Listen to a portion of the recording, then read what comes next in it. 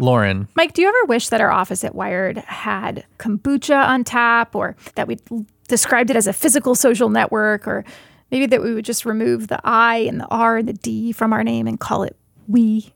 I can honestly say that I don't think I have ever desired any of those things. Well, a lot of people bought into those ideas of what an office should be, and it didn't exactly work out. Nope.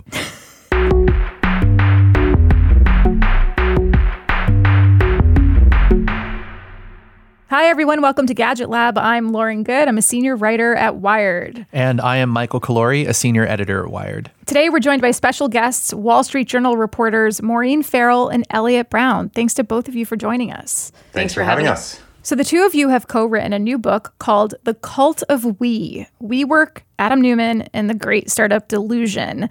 And the book, of course, is about the start of WeWork. So if you aren't familiar, WeWork rented out shared office spaces, often called co-working spaces. And it was once valued at $47 billion. But that all came crashing down when the company tried to go public and had to reveal its truly wild business practices and the risks to its business. So Elliot and Maureen, you've both been reporting on WeWork for years. And before we get into the wild WeWork stories, can you first explain what WeWork started as?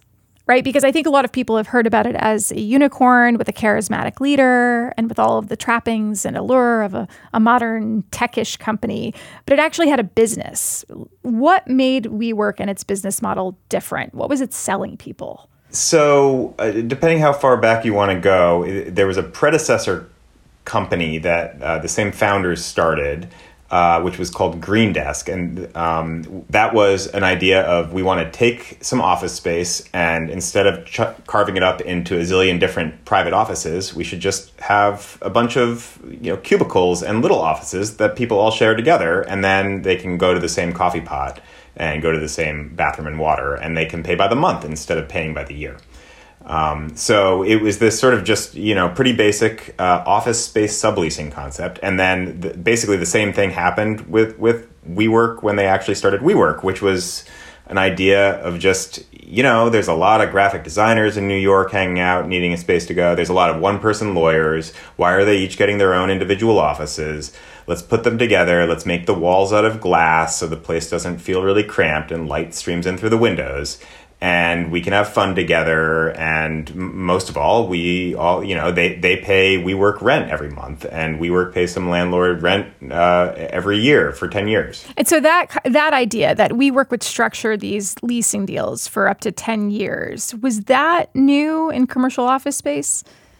No. WeWork, what was new about WeWork, so there had been companies that had done office space subleasing before, but they usually carved things up with they didn't have a communal aspect to it. What WeWork did that was new, and they were not the only ones to do it. A lot of people were doing this at the time, and they even sort of just lifted this idea from someone else, was to have all of these different companies in the same larger office paying by the month together and sharing conference rooms and sharing a kitchen and sharing coffee. The sort of shared common space was the main thing. And then WeWork eventually sort of started talking more about the community aspect of it. So one of the things that helped him stand out, obviously, and the main character in your book is the co-founder, Adam Neumann. Something that we hear again and again in the book is that he is just able to win people over almost immediately with his idea and his vision. He has this insane charisma. How would you describe his presence? I mean, his presence physically, he's larger than life in so many ways. He's physically so tall. He's, I think, 6'5". He really takes up so much space in the room. I mean, he's waving his hands. He's walking around. You sort of go into a room with him and he takes over the room. He talks a mile a minute, but he also has this way, I guess, two other things. I mean, of connecting with people immediately. He can kind of do that thing that many charismatic people can do that make you feel like you're the only person in the room, and he's so interested. He can be very warm when you meet him in a kind of surprising way. And then he has this ability to talk about the future as if it's the present, and just sort of, he could take the the most kind of surprising thing, implausible thing, basically, and make people feel as if it's current and it's already happened, basically. That's just how he spoke, and he can just take you into his version of reality in a way of, that's very hard to do. I've rarely seen anyone do that. He also just like oozes fun, and especially for sort of like these baby boomer landlords who would come meet him in suits. He'd be like, hey, let's have a tequila shot. And it's like, it's 10 a.m. And he's like, I know, come on. So he really connected, especially with older, wealthy men, but young people too. Like he had a real way of livening the office up. And so it sounds like he was really effective at getting people to buy in, both on the investing side and then also just the folks he was hiring. Totally. Yeah. I mean, people would say that like one former employee who worked with them forever was like, his magic was not only convincing you of his crazy vision and you thinking it's real, but then convincing you so much that you suddenly are able to convince other people. And so, yeah, I mean, he would really just draw you in quickly and you drink the Kool-Aid. He was also pretty famous for developing a fast and loose culture at the company. For example, summer camp. Can you tell us about summer camp? I mean, summer camp, he grew up in Israel. He always would say he never went to American summer camp. So he was going to recreate this for all his employees. It started out upstate New York. His wife's family had a summer camp up there and they ran it. So it had, just anything you could dream of if you were a 12-year-old going to summer camp, rafting, kayaking, all sorts of things. I never went to summer camp, but that I would imagine being there. And, they always pick like a cool band that oftentimes would break out, or multiple ones later that year. They had a way of finding those types of entertainment acts. But then there was alcohol was flowing from the minute you set foot there, and drugs, supposedly. The alcohol supplied by the company, I don't think drugs were. But it was a wild party for multiple days. Yeah, sounds just like Wired, right, Mike? Yeah, it sounds just like this place. Yeah, exactly. And these people they would fly the whole company in for this. I mean, this wasn't just New York. I mean, this was when they were larger. They had it in the UK on like this giant estate where some 12th century nobles would go elk hunting or deer hunting, and they flew 6,000 people from around the world just to there for this long weekend to give them large bottles of rosé and some EDM concerts. Did they also just burn money at night? Because that's what it sounds like. Probably would have been more efficient to do it that way. Yeah, I mean, these things were not cheap. I think the last one was like $10 to $15 million, yeah, it was sort of like everything totally under the sun. And then like Adam's personal compound was above all the rest of the employees and attendees, so he was on sort of the top of this hill looking down, and he had just like case after case of booze. It was pretty intense. Give us a little bit of context, though, for how WeWork fit into like this group of unicorns at this time, right? Because we're going back more than 10 years at this point. The early 2010s were known for a sort of frothiness in the tech industry, if you want to call WeWork a tech company. So how different was this, or how much more outrageous was this from other stories we would hear about tech companies at the time? I think WeWork was sort of like the stereotypical startup, but with an exponent, multiplied by some exponent. It was just almost as though you watch the HBO show Silicon Valley and we're like, oh, we should do that times 5. And so, I mean, there's just sort of like unreal stuff that you see in Silicon Valley. Like Adam had a spiritual advisor who would trail him around, and the executive staff would have weekly meetings with him to learn about Kabbalah. So it was sort of the stuff that a lot of people make fun of about Silicon Valley culture, and then they would do it many times that, and then all have a lot of fun while doing it. Maureen, you briefly mentioned a couple of questions ago Adam's wife, Rebecca. She's a big part of the WeWork story. Can you tell us about her? Sure. She is a big part of the WeWork story. And It's interesting in a few different ways. I mean, they met before he founded WeWork. She was sort of retroactively dubbed a co-founder. I mean, some of the things we've heard from the very early days, she was around, but not really. At that time, she was pursuing an acting career, a directing career. And I don't know, we heard that she would give tours of the office and say she picked out the coffee, and then it gave the right vibe for the office. It didn't seem like she had a real big role, but a few years later, she was made a co-founder, and some of the investors were like, "Huh, we missed this. Fine, whatever." So she played a really important role with him, in a more than just a spouse. I mean, at the beginning, in the early days, she really they met and she introduced him to a lot of people. She had all these Hollywood connections. She was Gwyneth Paltrow's cousin. She grew up very wealthy. I think she sort of opened doors for him and sort of pushed him to think even bigger about, what he might do and the wealth that he even wanted. I think he just saw new things with her. And then, as time went on, as the company, she did get more involved. It was very much kind of jumping around in some ways, but she jumped into marketing roles and branding. And eventually she started a school that was a school for their children done under the WeWork umbrella that they very much paid for. So she's just had such an interesting role throughout, not, in a traditional co-founder role or even a traditional spouse role. She played an interesting part in the company. So at what point was WeWork at its peak? Like, what years are we talking about, and how many office spaces did they manage at their peak? Yeah, sure. So, they started out in 2010 with one office, and 2018, 2019 was where they really hit the peak. And, basically they went from having, 17 people on the first floor when they opened to having 500,000 people paying them monthly rent.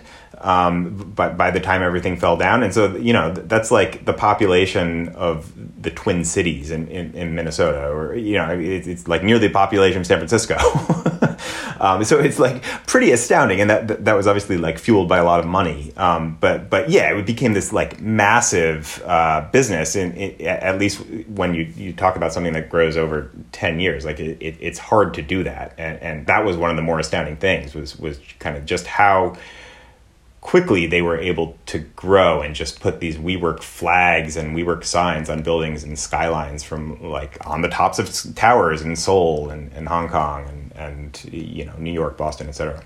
And as we saw, his ambitions just grew bigger and bigger and bigger, and it just kind of took on a life of its own, this company.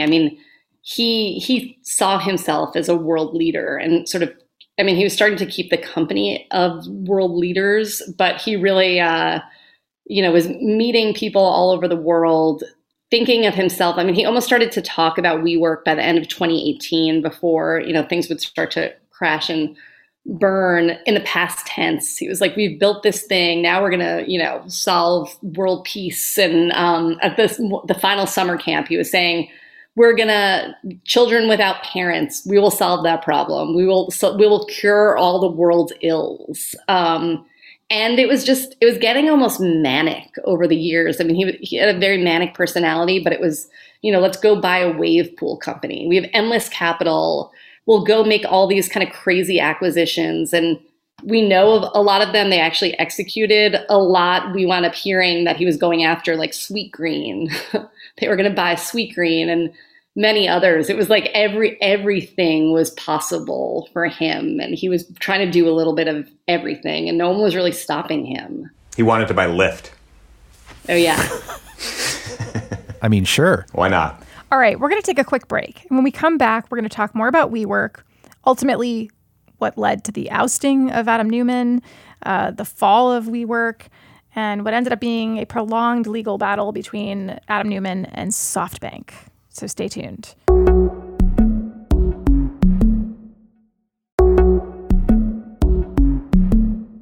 Welcome back. Mike, do you want to kick us off in this one? Sure. So one big turning point in the WeWork story is Adam Neumann's relationship with the Japanese firm SoftBank and its CEO, Masayoshi Son. How did that relationship form? So they met in India. Adam happened to be asked to go to India to speak at this conference called Startup India. And he did sort of a tour. Masa happened to be also at this conference. They were two of the headliners along with Travis Kalanick in 2016. So they met very briefly there. They kind of hit it off quickly. But, nothing came of it until later that year. Masa was coming. It's a kind of a crazy story. He was coming to New York to meet with Trump. I don't know if you remember when right after Trump's election, he had this sort of parade of visitors come in to meet him at Trump Tower. And Masa was one of those. There was a news conference. He pledged $50 billion to invest in America. And Trump said, it's all because of me. And basically on the way there, he made a pit stop, which it was a 12-minute pit stop. He got a whole tour of WeWork's headquarters downtown. Adam prepped for it, was really hoping he would land an investment from Masa. 12-minute tour. Masa was late, said he had to go. He invites Adam to join him in the car to go uptown to meet Trump. Over the course of a 30 to 45-minute traffic snarled ride to Trump Tower, they sketch out a plan, and Adam gets out of the car in Midtown, and he's lands a $4.4 billion investment. And by all accounts, it was just as spontaneous as it sounds. Like, it was really, they sketched out on a piece of paper on an iPad what the world would look like if WeWork grew and what this $4.4 billion investment would go towards. And yeah, Masa leaves. Adam runs back to the office, like showing this paper and freaking out. No one knows what he's talking about. And that was the genesis of their union. And in many ways, I mean, funding like that just begets more funding, right? Like, because people start feeling a sense of FOMO, and by people, I mean investors. I mean, it's actually kind of astonishing how companies like WeWork or Uber or Lyft can spend billions of dollars and yet continue to attract new investors.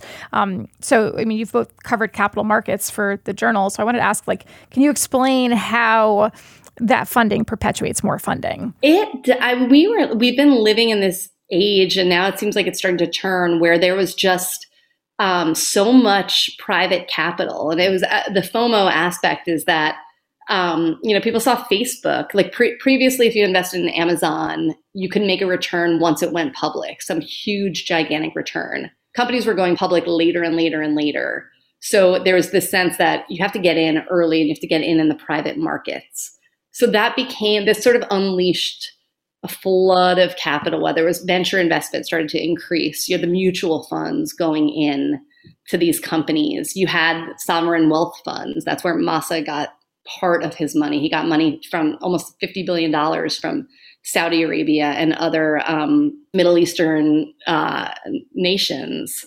So yeah, this flood happened and it just kind of fed off of itself. And the weird thing about when Masa and SoftBank came in was the world was starting to get small. I mean, he had tapped almost every pocket of capital he could find, and he was sort of running out of checks to find. He was about to have to go public. And then, Masa came and made his took his 12-minute tour, and suddenly he had $4.4 billion.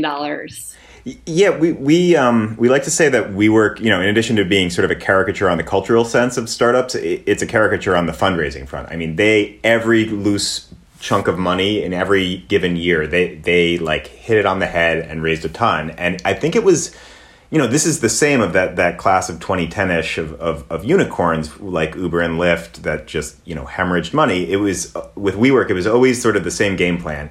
You go to funders, ask for money, say, I'm going to do something new. My business is great. It's going to be profitable, but now I need to do apartments. So I need new money for that.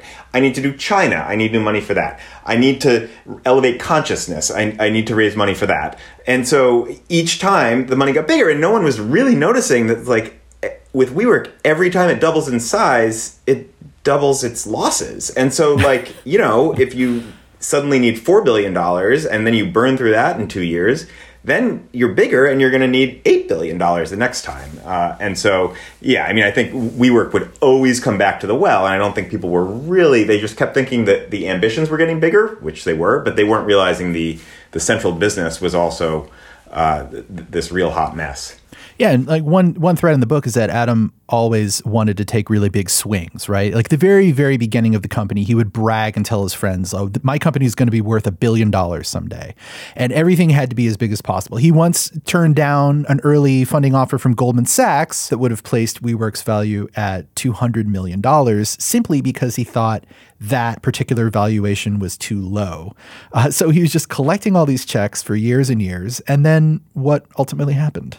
So ultimately, the music stopped, or he flew too close to the sun, or the emperor had no clothes. There's a number of good metaphors, but basically, the story with WeWork was one of a mirage where he was able to, and the private markets were able to convince themselves for 9 years that this real estate company was a tech company and had the properties of a disruptive, fast growth tech company, even though it had the properties of a poorly run real estate company. And then it kind of went too far, and they in the summer of 2019 they tried to IPO because they ran out of money and they needed more, and they made everything public. And the world took a look at that document that you do when you go public, and they were like, WTF, what is this thing? The other part of this, I think, is that, every player around Adam up until that point had very little incentive to push back. I mean, there's like a disincentive. They were all just hoping to get to that finish line and cash out. Whether it's, Benchmark, one of the early funders, they stood to make so much money in the IPO.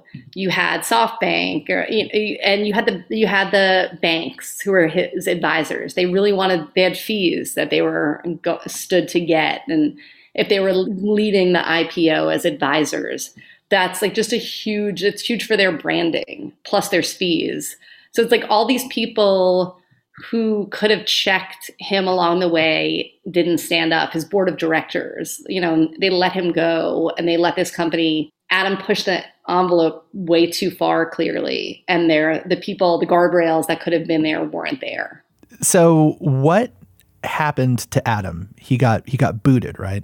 Eventually, those incentives changed, and they changed very quickly and very dramatically. They were on the precipice of an IPO, and Adam was going out and doing this. This document came out. The world was sort of aghast looking at all these conflicts of interests, all the money that they were losing. And, everyone the questions sort of piled up. Adam was doing his typical pitch to investors, and it just wasn't working. They were asking real questions like, why are you losing so much money? And he was doing his routine of, look here, buy the company anyway. And it became very clear that investors weren't going to buy in as it got closer and closer to the IPO. Then Elliott also wrote an article detailing a lot of questionable behaviors that Adam had, including probably the most extreme being the lead of this article that he wrote, which was about him taking marijuana to Israel and leaving it in a cereal box. And that was published right before they were supposed to go public. And I mean, we've heard this now during our reporting. We sort of saw it at the time that advisors, his board and others said, that was a felony, potentially bringing drugs on an international flight. That alone was like they couldn't take the company public after that was revealed. So yeah, then the incentives changed, and people just turned on him very quickly. His board, his bankers, Jamie Dimon. I mean, they just, to varying degrees, sort of started to tell him, maybe you shouldn't. If you try to stay at the helm of this company might not exist because you're going to run out of money. You need money. and the public markets will never accept WeWork if you lead the company. I think the sort of the tale of Adam is one of founder control, and he initially had and then fought to maintain that his full control over the company, even though he owned a fraction of it, and that's why he was able to do all this crazy stuff on the way up. They were giving him billions. Investors were giving him billions of dollars, and also the keys to the car. And he's a kind of crazy guy, so he's going to do crazy things. The only time that really you lose that control, is when you run out of money.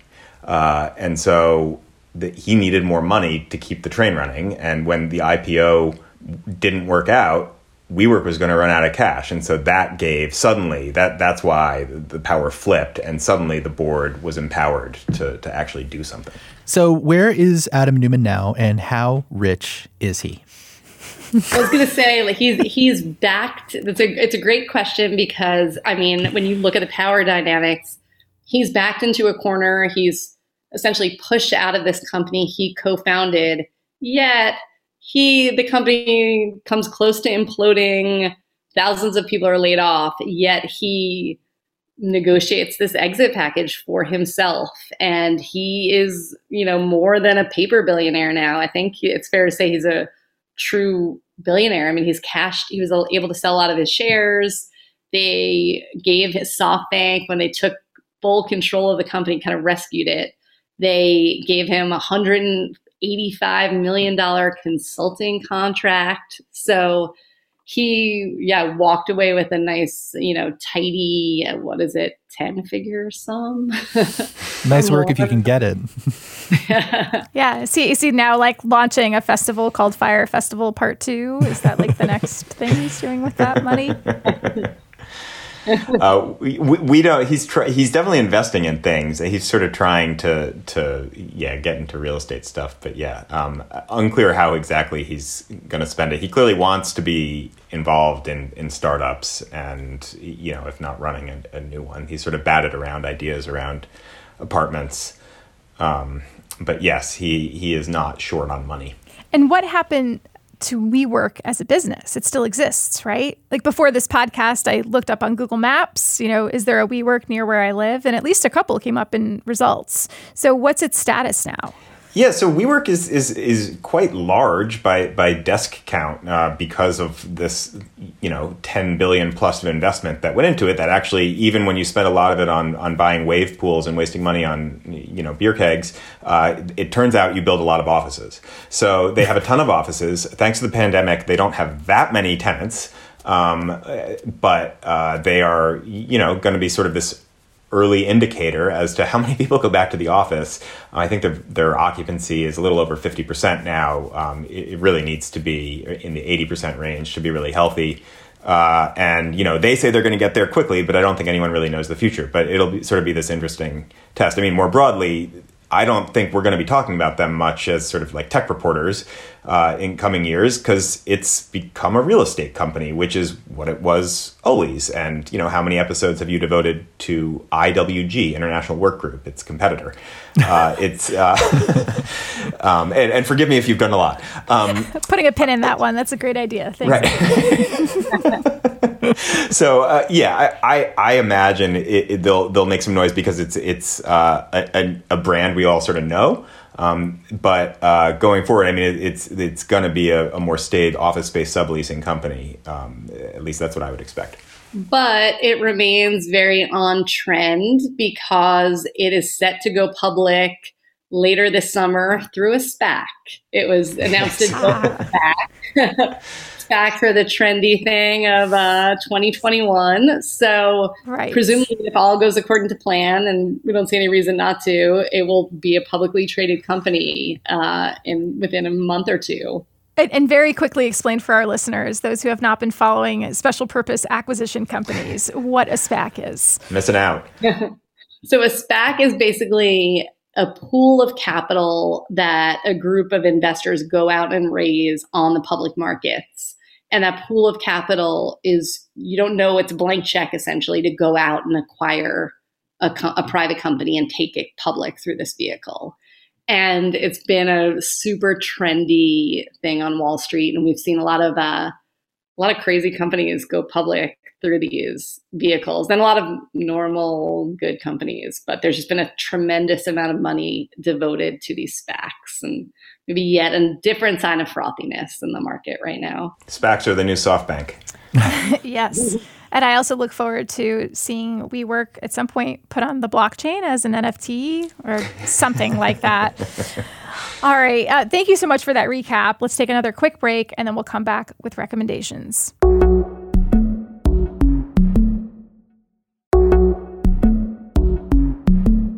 Maureen, let's start with you. What is your recommendation for our Gadget Lab listeners?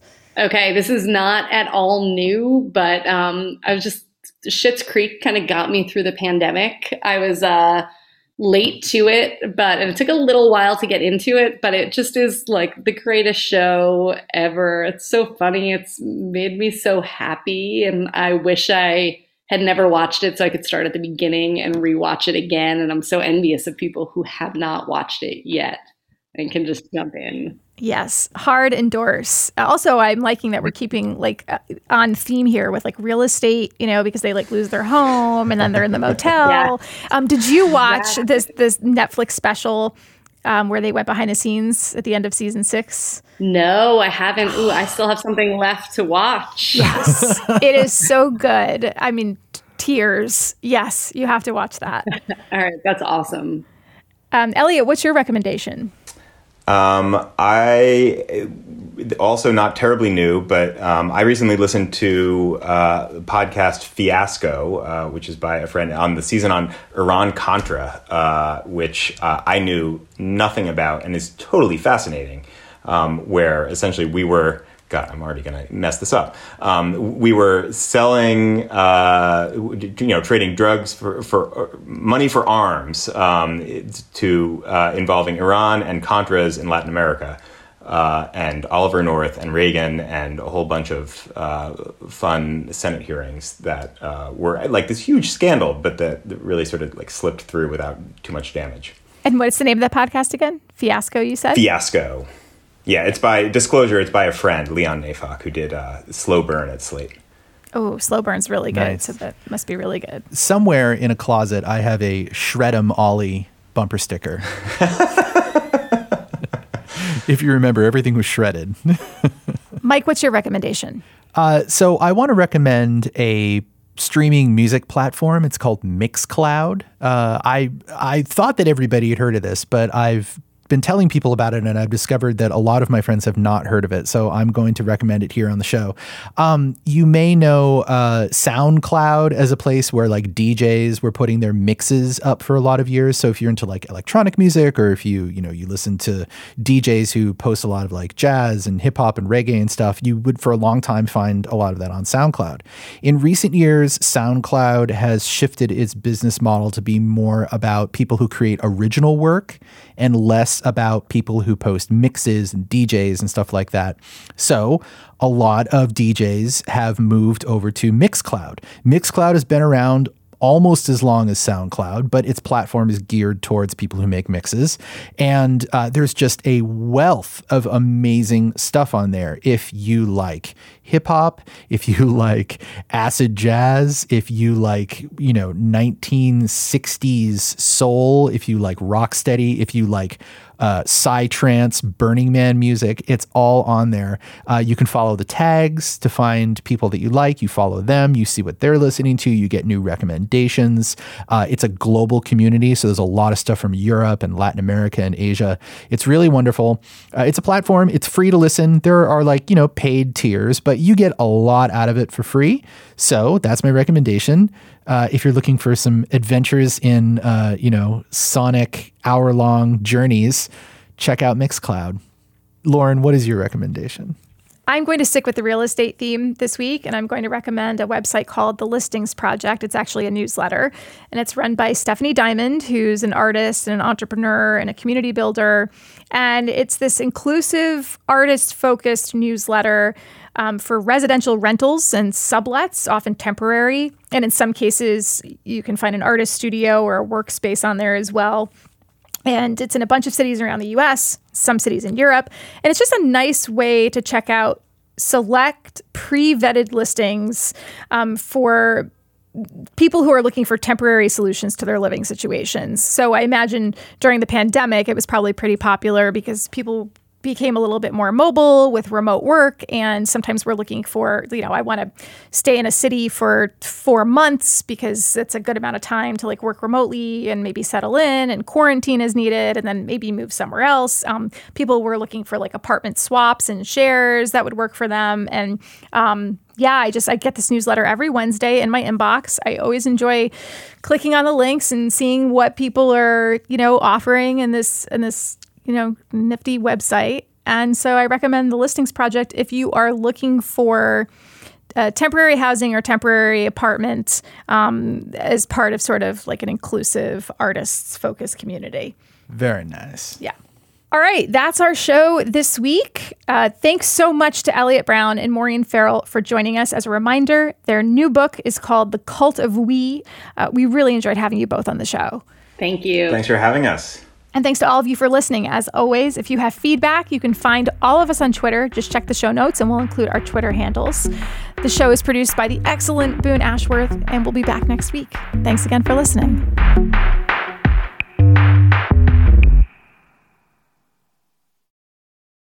Hi, everyone. Michael from Gadget Lab here. I want to tell you about our friends over at The Big Take podcast from Bloomberg News. Each weekday, they bring you one important story from their global newsroom, like how AI will upend your life, or why China's targeting the US dollar, and maybe how Joe Biden plans to take on Donald Trump. Oh boy. Check out The Big Take, a daily podcast from Bloomberg, wherever you listen.